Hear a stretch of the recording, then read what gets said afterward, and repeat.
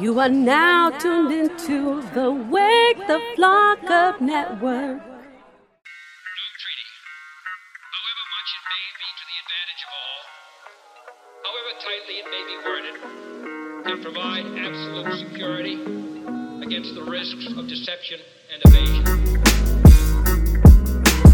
Welcome to the first episode of Inside the Artist Studio. I'm going to the artist homes. They're welcoming us to their studio where the magic happens, where it all takes place, right? I drove, I'm going to give myself a little prop because I drove from Sherman Oaks, California, down to Oceanside, California.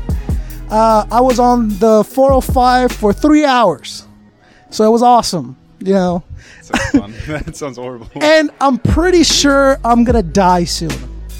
Reason being is because I put my phone where the speedometer is, and I'll watch YouTube all the way down. Like wherever I'm going, I'll watch something on my phone while I'm driving. So that's safe. That's ballsy, right? It's because I like to live dangerously. Okay, I like to live on the edge. That's why I do it. But we're here at Oceanside, California, and we're inside Jrolz studio.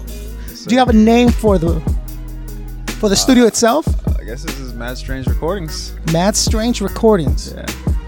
Wait, what was that? It's where the magic happened. Yeah, I like that. Hey, but you need a location, right, where okay, as an MC, if you don't have a studio where you're comfortable, it's difficult to really lay down what you're emotionally feeling. Like, because if you really want to go in there, when you're done rapping, you want to feel good about just having rapped. Like, you're like, oh, fuck. That's what's up. I feel lighter, you know what I mean? I got some stuff off that I wanted to say, or artistically I could express myself. If you just have people passing through a screen, or you have the engineer leaving and entering the room, eating, like, it just throws you off, right? Yeah. But as a producer, you need your cave, right? I've seen you at work. I've seen you work on beats. It's just like nothing else exists but the beat at that moment. You know, you're very focused on it. Yeah, no, definitely. It's cool to, like I said, in a way, to have your little cave, but at the same time, we tend to forget that we have to go outside as well. We are humans. Can't just sit inside and be a hermit crab the whole time. You know What's the longest, Jrolz, you think you've worked on a beat continuously? Probably like 9 hours. 9 hours Yeah. in one sitting. Yeah. A lot of it's like looping and listening to, though. So, but 9 hours. Yeah. At what point does it drive you crazy? I'll tell you what I mean. 9 hours. Say any word in the English language, any word. Enough times it loses its meaning. You know what I'm saying? If you just repeat it. Yeah, you forget the meaning of it. Yeah. The context, does that happen with instrumentals too? No, because it's not really words. You kind of just allow for me at least, I allow myself to just kind of get engrossed in what I'm making, to the point where everything kind of does blur out around me, to where I'm just focused on the beat itself. It's almost as if it's like a drug in a way, because at that point you're not thinking of any kind of negatives. There's nothing really going on in your head other than what is playing and what you're focused on. So it's sort of like meditation as well. It's sort of like meditation as well. It's sort of like meditation as well. Sort of like meditation as well. Sort of like meditation as well. However tightly it may be worded, can provide absolute security against the risks of deception and evasion. So the instrumental kind of lives in its own world. Yeah. Right? I mean, I'm definitely still here on Earth. You know what I mean? I know where I'm at consciously, but it allows me, just like I guess smoking in a way. You can. It's a release. It's a way to release, because it allows you to just zone in and not focus on outside what's going on. When did you discover that it could do that? Very early. Yeah, extremely early. Which is a part of the reason why I continued with it, because I found such a relaxation and such a positive vibe from it that I knew I needed to continue it. It became like an addiction, because I wanted that. Not necessarily that anything was wrong or going wrong in my life. It's just, it was a great way to relieve stress and to like I said, not focus on anything else that's really going on at the time in your life other than what you're doing. So So when was the first time that you actually sat down and constructed like an entire beat? Do you remember how old you were? Yeah, I was in my earlier 20s, 23. I guess it started later in life than a lot of people did, but music has always been like a part of what I do. So I didn't necessarily have the maybe the direction or someone to tell me, oh, this is how you can get started necessarily at first, which is why I think I ventured into other areas of music. I think if I would have found beat making earlier in life, I would have obviously loved it just as much. So right. Instead I ended up playing the drums for a while and then stopped doing that. Then picked up music again as another hobby again to release. I guess in a way when I was younger it was a way for me to release when I played drums. Again, I could lose everything that's going around me and just focus on what I'm trying to do at task. Right. But yeah, 23 I think. And Fluent. Oh yeah, Fluent Rhythm was the original reason why I actually started making beats, because he was emceeing at the time. So okay, so it was a stress relieving for you when you created. Tell me about the first time when you had a beat that you had finished and completed. What did you think? What was it? How did it feel, first of all? Did you say, okay, this is done, I'm not going to touch it anymore, I'm going to move on, this is acceptable? How did that work? It was garbage. You're shit. Okay. It wasn't horrible. Right. But there was no structure, there's no understanding of how to use the program that I was using at the time. So when I did make a full track, it was kind of I pretty much half-assed everything because I didn't know how to do anything else. So I definitely wasn't as pleased, which drove me to work on my music more. I wasn't thrilled with the stuff I was creating when I first started. So right. So we're here in your studio. Let's talk about 3 of the major tools that you use. Okay. When you're creating an instrumental. An instrumental? Okay. This Roland A49, it's a MIDI keyboard. I use it all the time. I pretty much use it for everything, for keys, chords, drums, everything. I also have the machine over there by Native Instruments, Machine Micro MK2. It's just a drum machine. I go to that a lot too. I can get more of a rhythmic feel with that, with drums and stuff, more natural sounds. Than using the keyboard sometimes. Why did you go with the machine? The machine, just its advancements in the digital side of things. They've made a platform. They've made pretty much their programs are DAWs, or they're interchangeable as well as plugins, so you can bring them into a DAW that you already use, which is great, which is cool because then you don't have to necessarily learn everything about a new DAW. So I can pretty much use the basics of machine. There's so much more I can do with that, but I can use the basics of that to accomplish what I want, and then just pull it out into the DAW that I actually use, a digital audio workstation. So once you have the skeletons of the beat, you have what do you start off with? When you're first creating a beat, is it always the same? No, it's never the same. There's similarities every time, but a lot of the time I start with rhythmic sections for either chords or bass or something more groovier than drums. I feel like starting with drums to me just makes my stuff end up sounding too robotic, and maybe there's just not as much rhythm as if I start with a sample and flip a sample, or start with chords that I've played on myself. So okay, we talked about the keyboards and we talked about the drum machine. Give me one more. Beat making, probably. Honestly, it's probably the speakers then at that point. The Yamahas. I can't remember the actual series of them, but they're 6.5-inch speakers. They're great for mixing. I had some to noise before, which they're not bad, but they're not meant for what I was trying to accomplish at the time. So, but these are standard, right? That brand.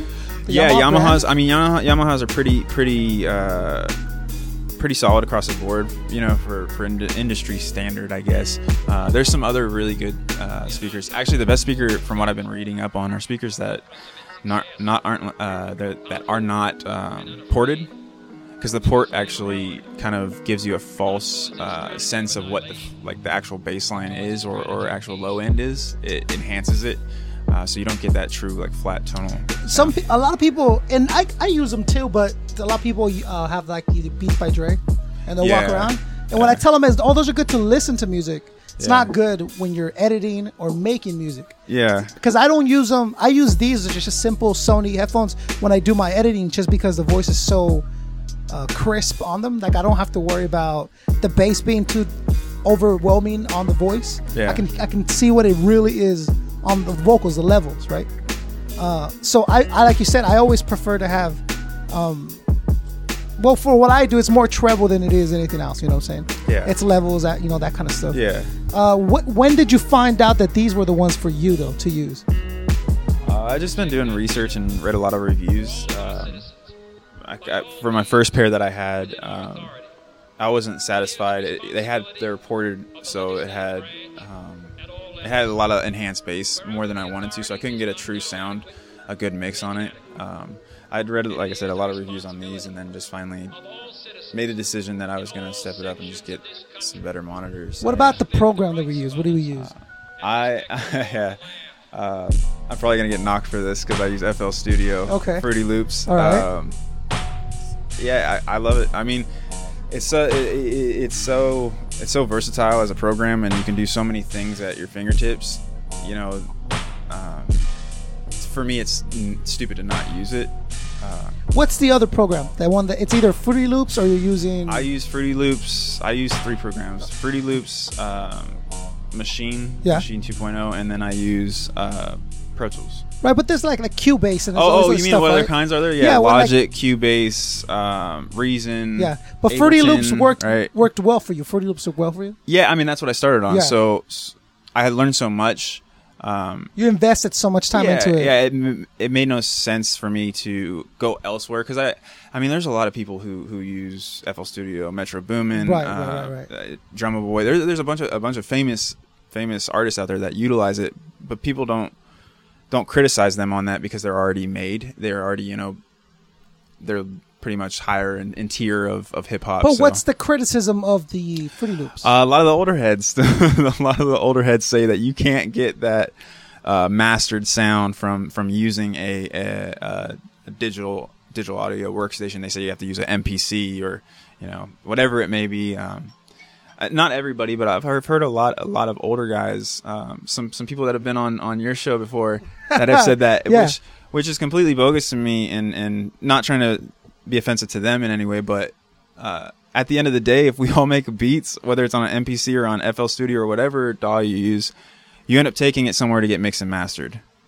So therefore what are you talking about? It wipes all of that argument out the door, because I guarantee the people who are making their stuff on MPCs aren't just throwing it right on the track and letting it get recorded on, because at the end of the day, there's specific people who mix and master things. Yeah, and after you're done with the vocals and all the other stuff. Yeah.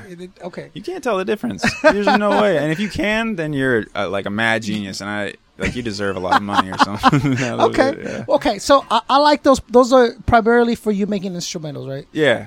Let's talk about the microphone in your studio. What kind of microphone do we have? I use a Neumann TLM 49. So it's a copy of I guess the 49, the Neumann 49, which is like a old school mic. So I kind of stepped it up. I have a second mic that I used to use, which is a Rode. I think it's NT2A or something. Rhodes like are amazing mics. Rhodes are good mics. Are good mics. This mic's better though. Really? This mic's better, yeah, okay. By a long shot. Rode keeps thankfully I got sent this kind of thing by Rhodes, and I didn't sign up or anything for it. Yeah. Which is a good sign. And they're like, hey, these are great podcasting microphones if you're interested. These are great for portability, picking up the room, that kind of stuff. I think that's what they're focused on. They're focused on not necessarily like the super high end. I mean, they do have higher end mics as well, but not the super high end, the thousands of dollar mics. They're focused on the everyday user. How can we make the best mic for the buck? You know what I mean? To give to them, and they accomplish that in that task. But obviously, majority of the time, the more money you spend on the products that you're trying to invest in, the better quality you get out of them. So what made you decide to have that in your studio? Ton of reviews. I read so many reviews, and I found a killer deal on it for half of what it costs. Because I bought it used. I bought a lot of my stuff used because it's certified and you can get warranty on it for a year. So. Oh yeah, absolutely. Yeah, you're always almost better buying stuff used. Yeah. Because for some reason they'll back it up like 100% because it's used. They'll be like, oh no, look, we backed this 100%, and you get more money, you get your rebates, you get that kind of stuff. Plus, I don't have, money coming out of my ears. Sure. But you do have a very nice home studio. Thank you. And I think it's important to point out. Now, I don't want to put words in your mouth, but I think if you could tell anyone about your home studio is spend a little more, spend some money, right? Like have it instead of $100 mic, buy a $250 mic and have it be like, oh, but you gotta or instead of $250 mic, buy an $1,800 mic. Ooh. And then realize that you can't spend anything for like the rest of the year. So. Sure, but at least you have your baby. You have your investment now, and now you can continue to build from there. You gotta take steps. You gotta take You have to invest in yourself at the end of the day. It shows you the level of artist that you're at, right? The level which you are willing to take your art or invest in your art, and how serious you really are about it. Do you believe in yourself? Yeah. I had a mixer. You saw it was like an AVE mixer, like just a generic brand mixer. Yeah. But that was my baby, and I carried it back and forth, and I took it everywhere, right? I invested in myself, and I got me the Zoom H6. So it's a 4-channel digital mixer that it's a handheld, but it has different heads, and you can even buy an extension where you can add 2 more mics to it.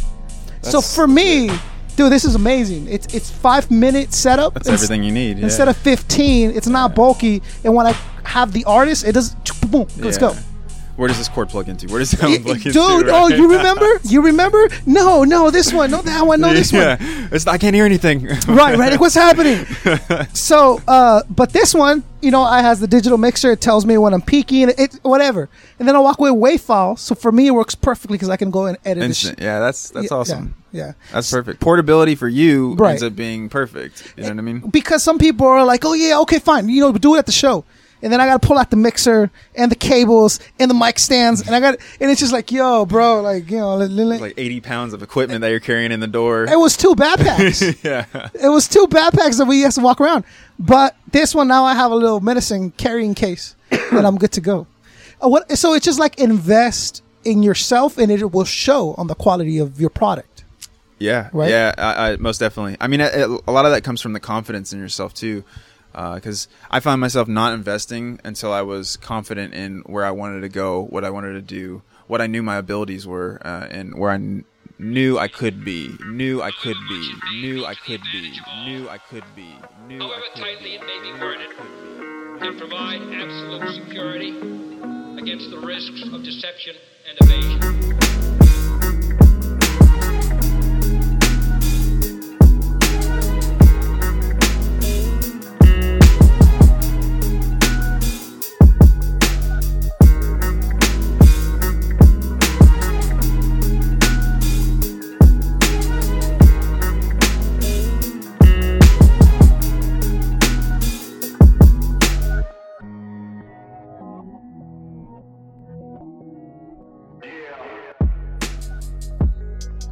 You know what I think it's important to tell someone and for someone to realize and accept is if you're really living what you want to be living, like the type of life that you want to be living.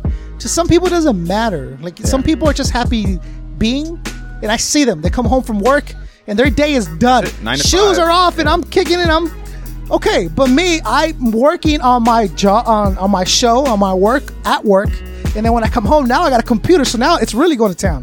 And we got to set up, and it never stops. It just can't stop, right? People don't realize that. It's just, you're always thinking about it, the next move, what you did, how you can fix it, and you're reminiscing about, you know what I mean? It's always an active, when you're actively living the life you want to live, you're very excited about it. So you think about it all the time. Yeah, right? That's a perfect example. I mean, another example, I think if I wasn't doing this, I wouldn't be happy. Yeah, it's stressful because the schedule is so tight, and you know, I have to spend so much time, you know, mixing this track or so much time making beats, or I have to be working my regular job. That, you know, if I wasn't doing that though, I would lose my mind just sitting around. I wouldn't know what to do, to the point where I would probably freak out. The constant going keeps me excited. I see my accomplishments, and I can see where I can keep going. So I get more and more excited, and it amps me up to continue to work hard and continue to do. It keeps you sane. Yeah. You know what I'm saying? In a world that's constantly has pressure and opinions and just negativity, it gives you your own thing for you to be in control of, and that helps you. It builds you up, you know? I have way more confidence than I should have. I honestly do. Like, I'm just like, whoa, I'm way too confident for like my looks and like physical abilities to like do anything else. See what I'm saying? So, but I just got confidence, so then that carries me through my day. You know what I'm saying? So, it is like you're saying, almost a spiritual. You're almost meditating. You're in that zone that where no one else is. Because you earn that space, you know what I'm saying? That kind of thing. When you're really in the zone, you're working on something sweet, you know? And with something you love too, like spending 6 hours on it doesn't feel like it's 6 hours. You know what I mean? To you, it's nothing, snaps. right? Yeah. But to her, she's like, I'm sure. holy shit. Like, Yeah. Netflix, It's let's 10. go. When are you going to be done? Dinner's 10:30. ready. 10:30. When are you going to be done? 11. It's 11. When are you going to be done? 30 more minutes. 30 more, Just I give me 30 swear. minutes. Okay. You know, Yeah. When she knows, yeah, okay, you're full of shit. Yeah, You're not yeah, going to yeah. be out here for another 2 And then hours. she's all mad. Yeah. But then you're fine then. Be mad. And then you just turn around and start working some more now because you're like, okay, good. She got mad. I don't have, you know, it's all evil schemes. Unfortunately, it happens. Yeah. It does happen, but she wouldn't love you for who you are if you couldn't be who you are. See what I'm saying? And that's what I tell my wife, like, this is what I do, this is what I am. And if I stop doing this, then I'm not me, and you don't love that person. You love this person, you know? The person that's creative and willing to sacrifice doing literally anything else. Hanging out, just chilling, you know, and I want to. You don't think I'm lazy by nature, bro? I want to. Yeah. You know what I'm saying? Like, I want to watch Narcos with you all night. That's Like, why I was just telling her we wanted to plan some stuff to do this weekend, and she's like, "What do you want to do?" I said, "I want to just watch movies all day long. Like, that's literally all I just want to do on one day. Just one day of just watch movies." and you have the type of job, the type of 9 to 5 where you're mentally moving around all the time, right? Yeah. You're thinking Yeah. ideas, numbers, like all this stuff. So when you come home, you want to turn your brain off. So you're like, movies, I don't have to think. You're Yeah. doing the thinking for me, Yeah. and you're showing Have on to me. be receptive. That's all I have to do. Just listen. Yeah. So it is the same thing. Like when I go home and I'll play video games, because I'm not there. I'm like the video game. I'm just like You're numb. engrossed. It's just repetition, and it works. It frees me up to later have all these ideas, and you know, when they say like taking a shower, very mundane. It's when your best ideas come to your head is because you're not thinking about ideas, right? So you find inspiration in like the small things and all that little stuff, right? No, that's true. I mean, when I'm thinking too much, ideas don't come to my head. You know, it's when I am in a groove or am engrossed in whatever I'm working on that I'm super creative. A lot of that happens in the like wee hours of the night, you know. But It's like that comedian that rolls over and writes down a joke in the Yeah. middle of being asleep. Like, you're so much that it just comes to you at any given time. yeah, I'm sure you dream of it.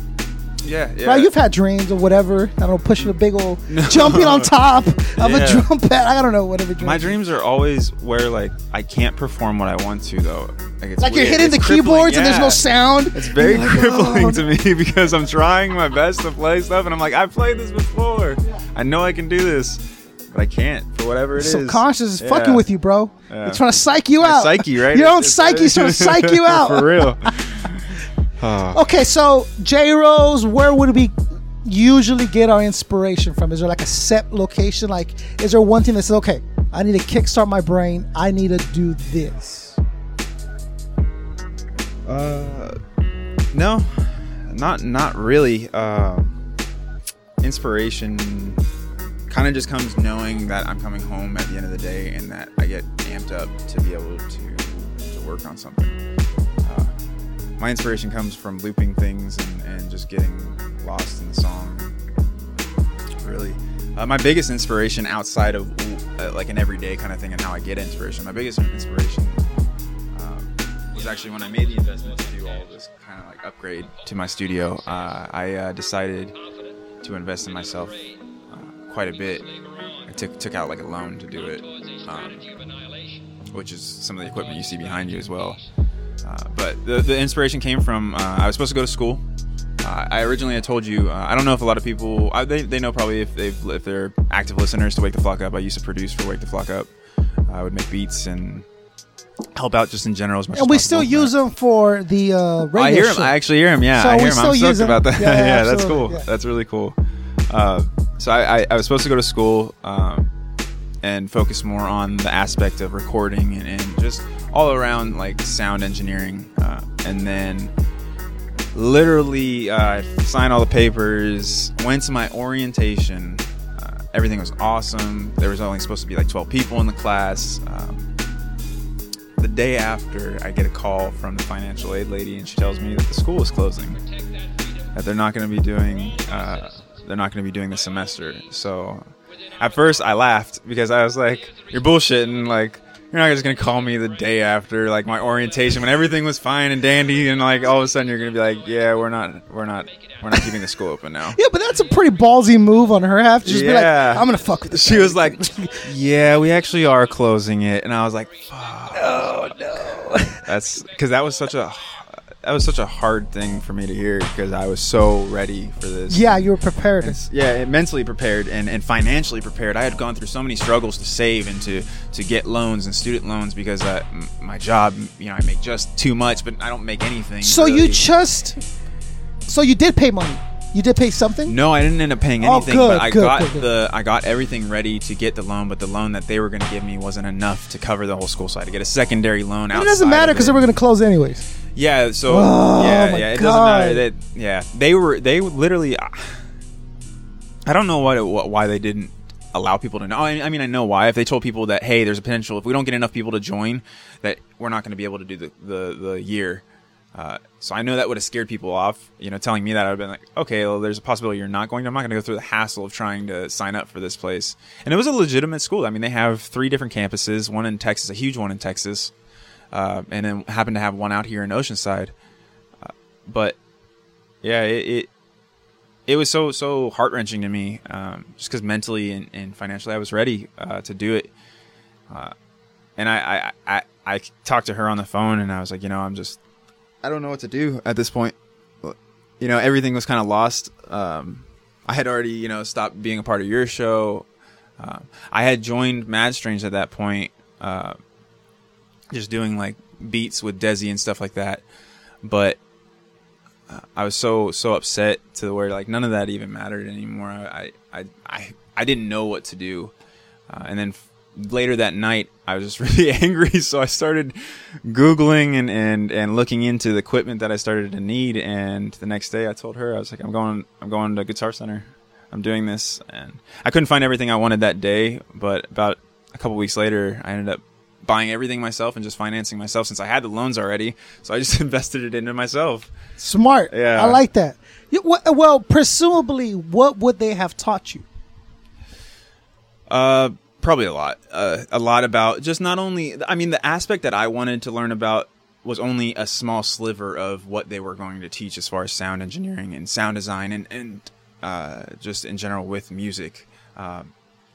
But they would have taught me, live engineering, like for performance people that are doing venues and stuff like that. They would have taught me, I can't remember what it's called, but how people record, like walking or like rocks crashing and stuff like that. They would have taught you how to do that. Like sound effects, special effects. They teach you. It's a 14-month class, a 14-month school year, and they teach you ins and outs of pretty much everything that you need to, and then they help you with job placement. I mean, it's a legit. That sounds amazing. If you can get the cash to do it, like that was. So like let's say you wanted to be a producer or you wanted to score movies, or they would show you kind of like They teach you everything. They teach you how to do post-production. They teach you everything there. Explain something to me, because I don't understand. Because I'll see a movie and it'll go like, "Oh, Linda works for the sound production company," and it'll have a mic and has like 2 half coconuts and she's smashing them as like horses are running by. It's got a name, and I was trying to think of it. It's like I can't think of there's a guy who created that style of recording, and it's named after him. But my question is, hasn't there been horse steps recorded before? Yeah, just use horse steps. Why not just use? There has to be like a board, right? That like you can type in sound effects. Because I go on YouTube and I'm like horse carriage. Maybe not something to walk to the same speed as that horse, though. So you at that point you have to kind of modify. I think digitally now you can shift you can shift waves, you can stretch them, you can shrink them. Then though it was easier to do that style of recording versus trying to do that stuff. I feel like I don't know 100% why. It kind of does seem weird. It's a good question. You know what I'm saying? Like it'll be like there's a thunderstorm and they'll have like a saw, one of those old saws, and it'll be like, and I'm like, isn't there a thunderstorm preset that they could like? It is a digital era. Radio right? people use the presets, right? Yeah, exactly. I know because we use them all the time. It's like laugh track or what. Anyways, I don't know. It's just thought you might have an insight on that one. I don't. I didn't go to the school, so the school see, closed down. God damn it. That's what you missed. Yeah. Okay, but without any specific amounts, how much do you think is here in this studio presently? Enough. I'm talking. There's thousands of dollars of cool stuff here, right? Yeah, probably. Okay. Somewhere like that. You know what's crazy is there's more money inside the computer than outside of it, though. Isn't that nuts? Yeah. Oh, okay. Well, see, then that I like that. That's good. I just want to give to point that the amount that you've decided to bet on yourself, because when you invest what you're doing, you're like, okay, I'm confident that I am worth blank amount for this speaker. Yeah, I'm confident I'm worth enough for this drum machine. And I will get my money back. And one day I'll look at this drum machine and laugh because I have a golden plated one that I earned. Oh, yeah. You know what I mean? Like, well, I mean, I look back at what I did before compared to this, and I laugh. You know what I mean? Like, I had one screen. It wasn't even one screen. It was an all-in-one, like, janky computer that I had that I started on. It was like a gray one? And I literally didn't even have a green screen on it? Yeah.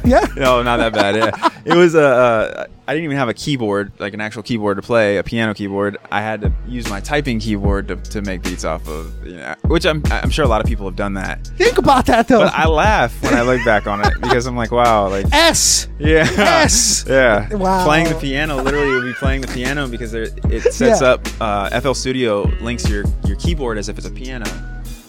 Yeah. Crazy. It's funny. It like I said, garbage when I first started though too. Oh, you think so? But I mean, you deserved a computer that had the built-in. Remember the built-in keyboards? Like it was like one thing. It was gray and it was built-in. Like, that's what you were playing, like Oregon Trail off of it or whatever. You know what I mean? My 5-inch floppy disk or whatever. I remember those. Yeah, those are classics.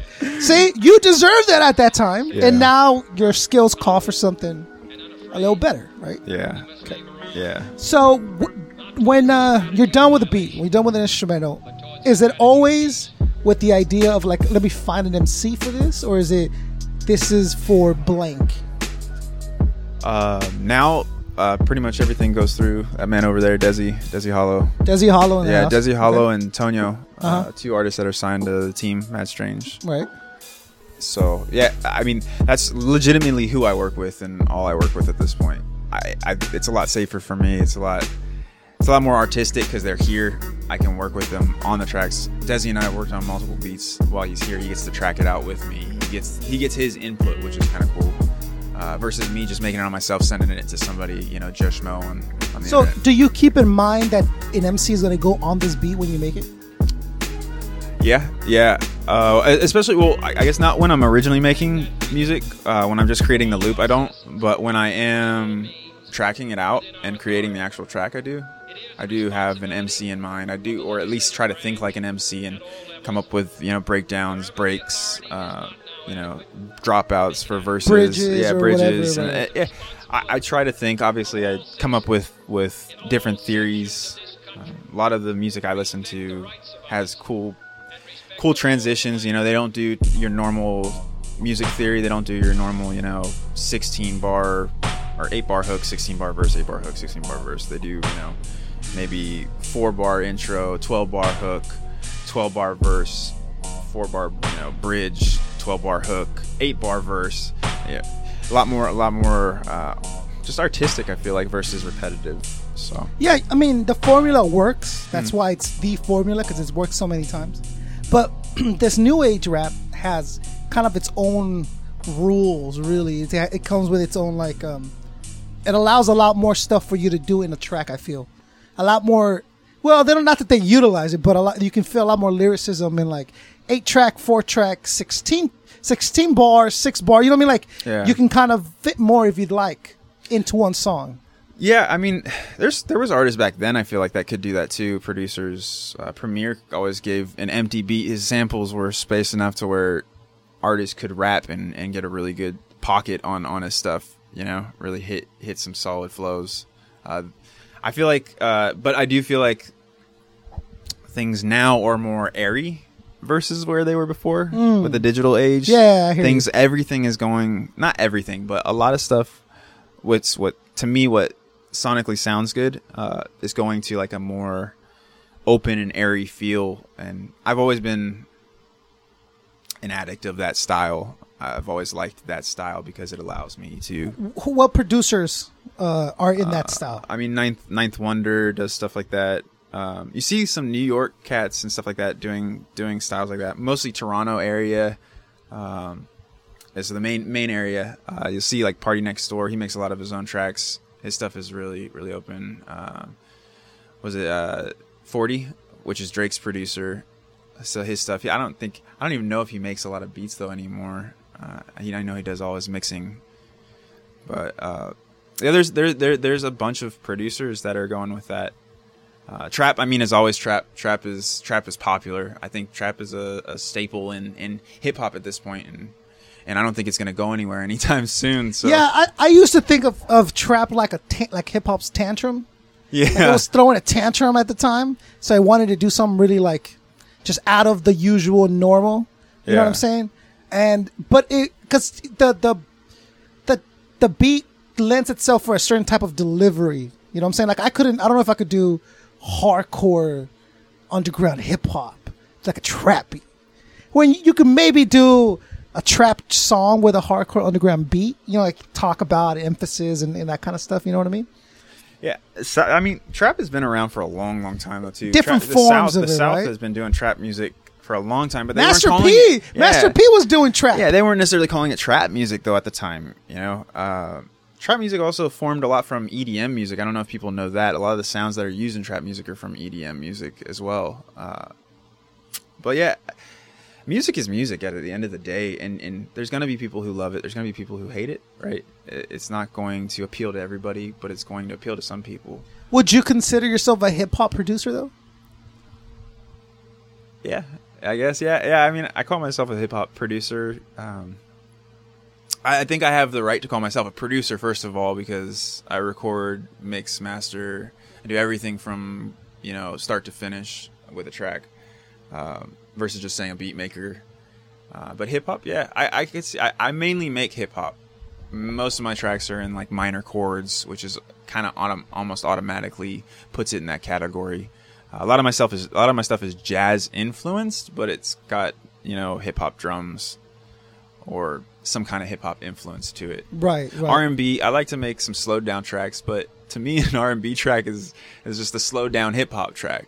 If you get the right samples, you know what I mean? Sure, yeah. It's just a slowed down version of it. Yeah. You have more space, more room. And there's all those artists that kind of crossover. You can, because it'll be like Tyrese. Is he really singing? Yeah. Or is he softly rapping?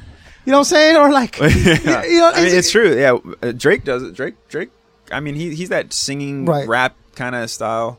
An artist from our camp, Tonio, he raps and sings. He goes back and forth. There's Trey Songs. There's a bunch of artists out there. I remember not that long ago, like having not heard them in a long time, hearing old Bone Thugs tape. And Yeah. and pick. I'm like, yo, look at this style. Like They harmonize a they're lot. harmonizing, Yeah. singing, and rapping At the same time in unison. Yeah. and it's so well structured. It's like you think about it, hip hop. You're like, yeah, it's a bunch of kids. Like, dude, this is like an orchestra with their voices. The way that Busy will deliver the singy songy, but it'll Busy hits those highs. right, Yeah. right. Yeah. Crazy hits the like lows. They're dynamically they were a great group all It's together. like a Their voices boy and everything. band that rapped. You know, who did that as well a lot with the harmonizing Cypress Hill. Right. You know, right. Yeah. I know it was that super heavy like gangster like style, but they harmonize. If you listen to how they're rapping, they're definitely hitting notes while they're rapping. They're not just rapping in one monotone. It's mean, man. I mean, That's- B-Real doesn't rap like yeah. that at all. B-Real goes up and down. Right. With his style. So there's a few groups out there that have just done a good job dynamically with their music. Let me ask you about something you brought up about the mastering and engineering process. Right, you do that for all of the tracks that you work on. My primarily? tracks, yeah, and all of Mad Strange. So you do like that. recordings You and stuff. also do that. Yeah, I do it. Yeah. So that's a completely different set of skills than producing. Yes. Would yeah. you Well, say? no. I mean, it's a part. To me, it's a part of producing. If you're producing a track, that's what it is. It's product, right? You're producing. You're making something. It's so subjective. That word is so subjective to call someone if they just make beats that they're not a producer versus, saying, oh well, he doesn't make beats. He only mixes and masters and records people. Or even there's people executive producers. Where does that even tie in? They're usually just standing over and just saying, oh, I kind of want this, and giving ideas of how they want things. So are they really producing? Probably not. But yeah, I do everything from top to bottom. Desi and Tony get beats not just from me, but from multiple other people as well. Just because we like to keep it flexible and like to have variation. I have a certain style that I make, and a lot of my stuff will sometimes end up sounding alike, which is a similar thing. You listen to like C Lance, a producer who does stuff for your favorite group, Matt Child. Yeah. He does stuff for them. Yeah. His stuff is a lot of the time sample heavy and kick heavy. Right. But it sounds the same if you listen to it. His style, the way he plays, it's Right. similar. So they don't always get every single beat from him. You know what I mean? It's the same thing. Because they want it to. They want it to be versatile. Yeah, exactly. Yeah. They don't want it to sound like it's C Lance's project. Yeah. You know what I mean? Do you feel you understand the engineering on a deeper level because it is on your beat? When it is, Yeah, because I have also the ability to mix it fully. If I don't get track outs, sometimes it's a little bit harder. I only have the ability to do so much with like maybe a multi-band EQ / compressor, which gives me the ability to like take certain sections. But if it's my beat, I have the hi-hat. I have all the stems. They're all tracked out. I have the ability. I'm more confident because I know if there's anything wrong with it, I can pinpoint it and I can change it. right. And do you have? Well, I guess not. Well, do you have an idea of what the instrumental should be used on? Like on what type of song? Like, oh, this is gonna be like a hardcore rap song, or I could hear a love song written on this, or Not really. I mean, with my beats, what's funny is whenever I come up with something in my head, it's completely different than what the artist ends up coming up with, like what Desi ends up coming up with, which his stuff is. I mean, what he comes up with is like leaps and bounds better than what I tried to come up with. But I in my head, I can hear certain people on the track, that could be fitting for the track. That's the one thing I do a pretty good job at. If I make a beat, I can usually tell, would he be cool? Would Desi be cool on it? Would Tony be cool on it? Who would I pass it to? So I have a pretty good ear about that, but not the certain style that a person would necessarily rap on it, or their flow, or how they would do it, because that's his profession. You know what I mean? That's the rapper. That's what their profession is. so we're never gonna see Jrolz go Kanye on us. No. Well, here's what I'm. I'm too shy, man. I can't get up in front. I hear you, but I think what happens is like, man, I'm trying to think of who would do this, but like a producer who says, like, I've made an amazing beat, but no one could ever possibly, bring it to the next point where it needs to be. I need to write to this. Like, you know what I'm saying? Like, it's like the fashion designer that wears his own clothes because, like, he wants to, I'll tell you what it's like. It's like the guy that makes bombs who, like, makes a small bomb because he wants to feel the bomb explode. Like, he's so, like the pyromaniac that lights a fire in the house and stands there, like, too long. You know what I'm saying? Like, because he wants to experience the fire. You don't think there would be a day where Jrolz was like, I'm the only one that could ever rock this properly. I need to. It'd be like a bum wearing a suit. At the end of the day, I'd still be a bum. You know what I'm saying? Like, I love that. Okay. All right. A bum wearing a suit. I dig that. Okay. Yeah, the beat good. being the suit, right. me being the bum. You're the I'd bum, still be yeah. the bum. Just I'd have a nice suit around me. All right. Okay. So. When someone else could just look really well in that suit. Yeah, exactly. No doubt. Yeah. I don't want to taint or trash anything or tarnish anything that I do. Usually, I try to keep that to a minimal. Do you feel that there's ever a moment where, like, like the painter that paints the painting too many times? I mean, like that one stroke ruined it. Okay, worked on something way too much. Way too much. Where it's bad now. Now I just lost the concept. Does that happen also? I think it can momentarily for like the day. Usually, if I can clear my mind, come back the next day, everything's fine. Okay, I can tell. Like, that's the best way for me to usually get a good judgment on my music because I listen to it so much and get stuck in a loop. Sometimes you need a second opinion or just like your own second opinion, and you need to let your ears breathe. Sure. So I always try to come back the second day and listen to things, and I can always usually either if I don't mess with it, then I just stop and I just realize you don't want to kill yourself on your own stuff. I used to be my own worst enemy, right? I still am my own worst enemy, but I used to be too critical of my stuff to where I wouldn't put anything out. And it that you're not going to gain an audience or allow people to be receptive and enjoy what you're doing if you're never going to put anything out, right? Do you think it's important to fail out loud? Is that what you're saying? Like, because it's like saying, I'm going to lose weight. I'm going to tell everyone I know that I'm going to lose weight so that pressure of losing the weight is on me. Instead of me just like one day deciding to lose weight, no one knows. There's no one to like really respond to. You know what I mean? Do you think that's part of it?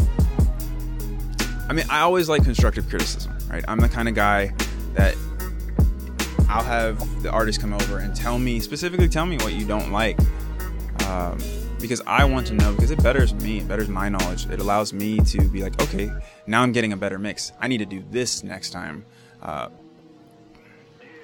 It allows me to, that coming back that second time just allows me to be like, okay, was this really good? Is this as cool as I really thought it was? Does it sound as good? Can I do something with it at this point?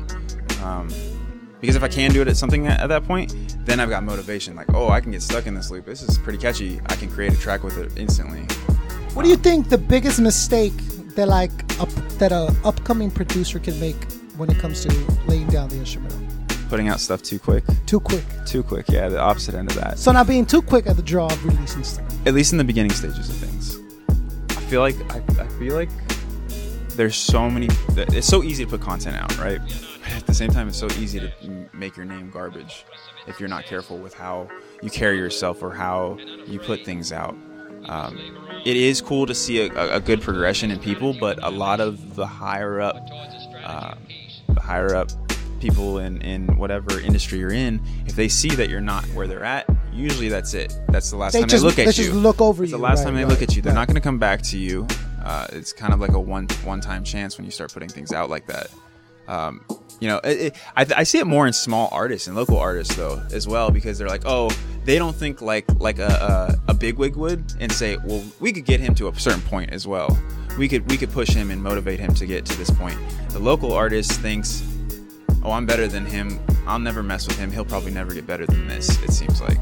Huh? When you put out product like that, when I say like that, I mean something that's not quality and isn't ready to be necessarily put out. What do you think would cause someone to do that? Just the excitement of having made a beat? Yeah, I did it. I did it, but it instantly took stuff down. You know, I realized that, okay, I'm not getting a response from anything.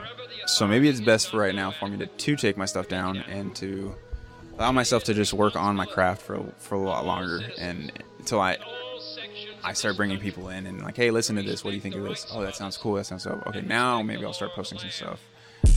I did it when actually we used to go to the same studio, Ghost House. I didn't really put things out back then as much. I would put things out, but it was after I would take it to the studio with Fluent or yourself, and I would play it on the loudspeakers. People would either bob their heads to it or not. That kind of gave me the okay, I can start putting more and more stuff out now. People are starting to fuck with what I'm doing. I think for me, I mean, at the very end of the day, I don't care because I just love making music. It doesn't necessarily matter. But in a way, if you are trying to get somewhere with this, it does kind of matter. Getting into that, what do you want to do with it? Like, is it very much just like a passion project, and you want it to be that, or are you looking to like make an actual career? And this is where I want to be. Yeah, eventually there's going to be a transition between my my normal day job and producing, night producing. And that's the goal is continue building the production side of things until monetization starts to build more, and then I can make that transition a little bit easier than just, all right, I'm gonna jump in face first into this and quit my job or something like that. I'm trying to find that transition point to where I can just do this full time. Well, it happens when this can replace the money that you're making. Exactly. Yeah. Right. Yeah, exactly. But do you eventually want to do other stuff besides music production, like scoring or? Yeah, I could see myself doing some stuff for like video games, or doing some stuff for movies or TV shows. Or I'd like to try. I'd like to get my hands on it because I know I'd do pretty well at it. But realistically, right now my main goals are to learn as much as I can with engineering and with recording. Just so I can help out the team and advance the team as best as I can. Especially since you're like the curator of the song, the very beginning steps. You never really know 100% where it's going to go to.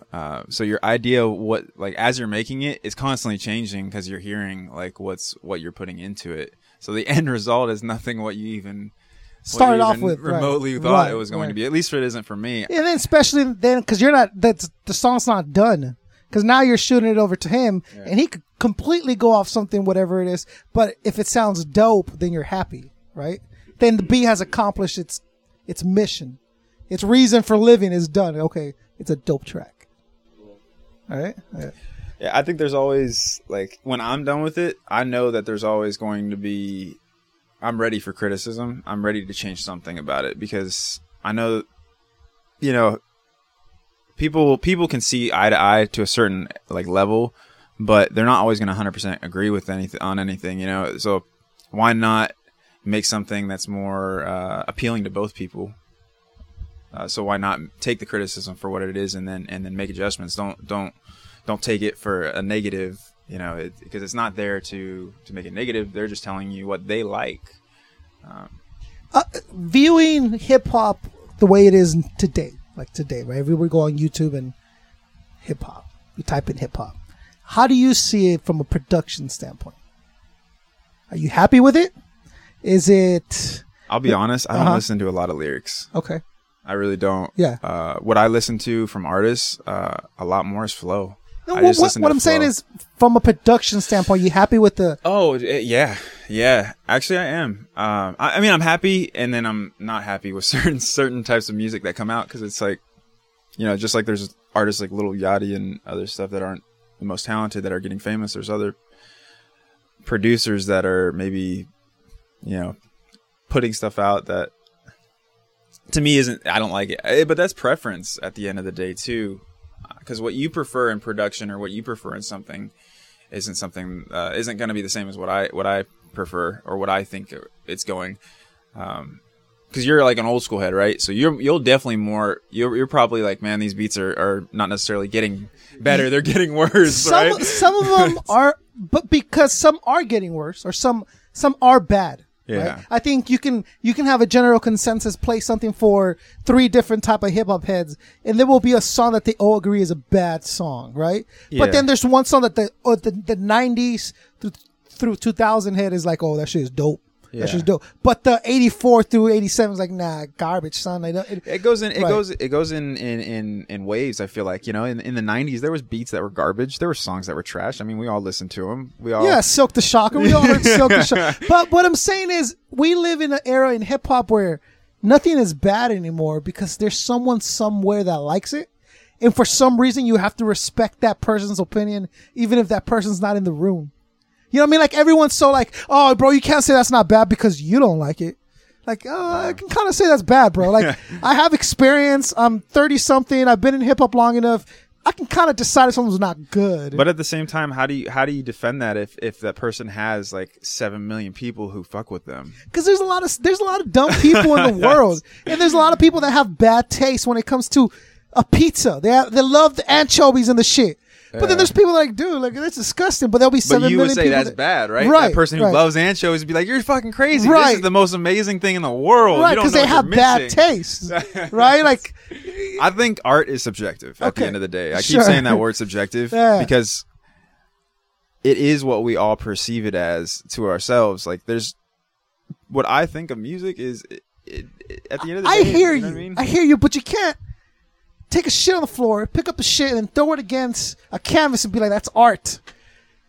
Is it? Could you? Or could you? Well, they're selling shit on eBay like it's fucking like it would be shit on a wall. Right, so right. And people are paying millions of dollars. So I guess that's art in itself. Like, the fact that you thought that is the art piece it's itself. Art if someone buys it. Right? At that point, because they're spending money on it. And they've physically bought a piece. And now you're a professional artist because someone bought something of your art. So now those people are literally, and then you put it on the internet, and next thing you know, you got like 7 million followers. By definition, they're right? professional artists because someone you're bought the shit painter. Wow. Fucking Dude, I'm watching this. It gets graphic, but there's but I'm saying there has to be a line where we call like some. I don't know if the stuff that's out now. The XXL freshman to me is the line for me. I'm starting to get. I would classify that as even hip hop. Like, why is it hip hop? Because it's a black kid that's doing it. Like, what about this made you classify it as a hip hop track? Like, what? And it's like, well, what's hip hop to you? It's like, no. You can't have a country singer come in, do a country song, and call it because he calls it hip hop. It's hip hop. Like, right? Isn't there certain is a criteria that should fit? I see what you're saying. They're calling it lazy rap because there's a lot of like, it's not. They're not like completing words. It's just more that a legitimate. They're like, calling people it that's the genre. They're calling it lazy rap. Future is lazy rap. I don't know if it. Well, Future I guess would be. He does it. Yeah. So it's been coined by Pete Rock. So Pete Rock, legendary, he's calling it, and everywhere he goes, he refers to it as lazy rock. So now magazines are referring. Like the people who are doing that though, lazy rap, aren't fucking with that name though. Well, what do you think they would call it? I'm not lazy. I'll just rap slow. That's lean rap. Yeah, there you go. Lean rap. It could be lean rap. They're probably on lean. That's all I see on Instagram. Sure. People in studios and 12 red cups in one hand. Why don't we? We never had lean. So I'm saying, why would that be a hip hop track? Like, why would it be rap? Why would it be rap? Yeah. Why are these considered rappers? Why would it be music? So it should be its own genre then. It should maybe be broken down into its own. Yeah, it should be broken down into its own genre so that maybe it doesn't taint the name necessarily. Which I think is the biggest grief with like people like me who are like, why are you calling this hip hop? This is nowhere. Well, this is their version of hip hop. It's like, no, dude. Let's make a committee. We'll just funnel all the tracks through certain people. Yeah, no doubt. No, but you gotta let people express themselves. Though. Yeah, I'm with that too. But you also freedom of speech, man. Oh God, it's what makes this country great and suck at the same time, right? Yeah. It's the worst, best thing about this country. Yeah, you know what I mean. Jrolz, thank you for having us in your beautiful home. Thank you for showing off your equipment and sharing your everyday kind of like mentality behind and how you approach the music that you make. I had a great time in here. Beautiful home studio, like I said, dude. Thank you. It's very nice. It has a good energy to it. I've been in studios where they're almost too big for the personal approach to a track. Yeah. If that makes any sense. Like it's not as the energy's not there. Maybe I can see. for a person who records in a like a tight spot or like a tight studio or sound booth, I could see that being an issue. All of a sudden, recording in a very open area. I mean, I use what I have. I use the space that I have. I could probably use a little more space. I'm not gonna lie. You know? Sure. What else would you like to? What would you like to add to? Let's say not here, but what other stuff would you like to add to your equipment? I definitely want to work on my rack that I have behind you. I have an Avalon there, which is a preamp, a really nice preamp that the vocals go into. But I want to get like some distortion racks, and I can get like, you know, outboard equipment is it's becoming outdated because digital equipment's taking over. But I would like to build it because it looks cool and it kind of gets you in the vibe of things. It gets you in the vibe of in the studio, makes it feel more like a studio at that point.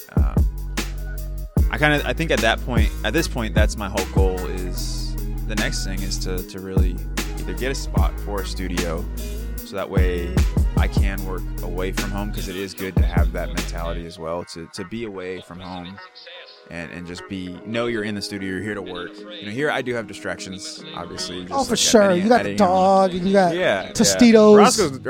Roscoe's dope. Yeah. Roscoe chills on the couch and sleeps behind me all the time. But he's here for moral support. Yeah.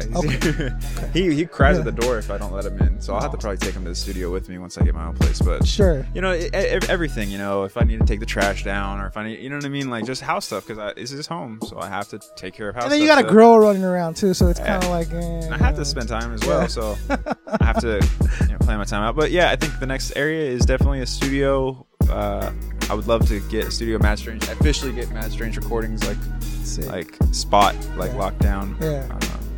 Maybe in the next couple of years. I mean, I can do wonders, and I'll show you some of the stuff that we've done. Yeah, let's get into it. So, Jrolz, thank you for sitting with us. Yeah, of course. Let them know where they can hear you, where they can find you. So that we can hear Jrolz and yours music. You can check me out at Jrolz Did It. Everything's at Jrolz Did It. That's JROLZDIDIT. Awesome. So thank you again, Jrolz. Thank you for sitting with us and having us in your beautiful location for the first episode of Inside the Artist Studio. I am Concept 714. Let's check out these tracks. So I'm gonna check these out. Word.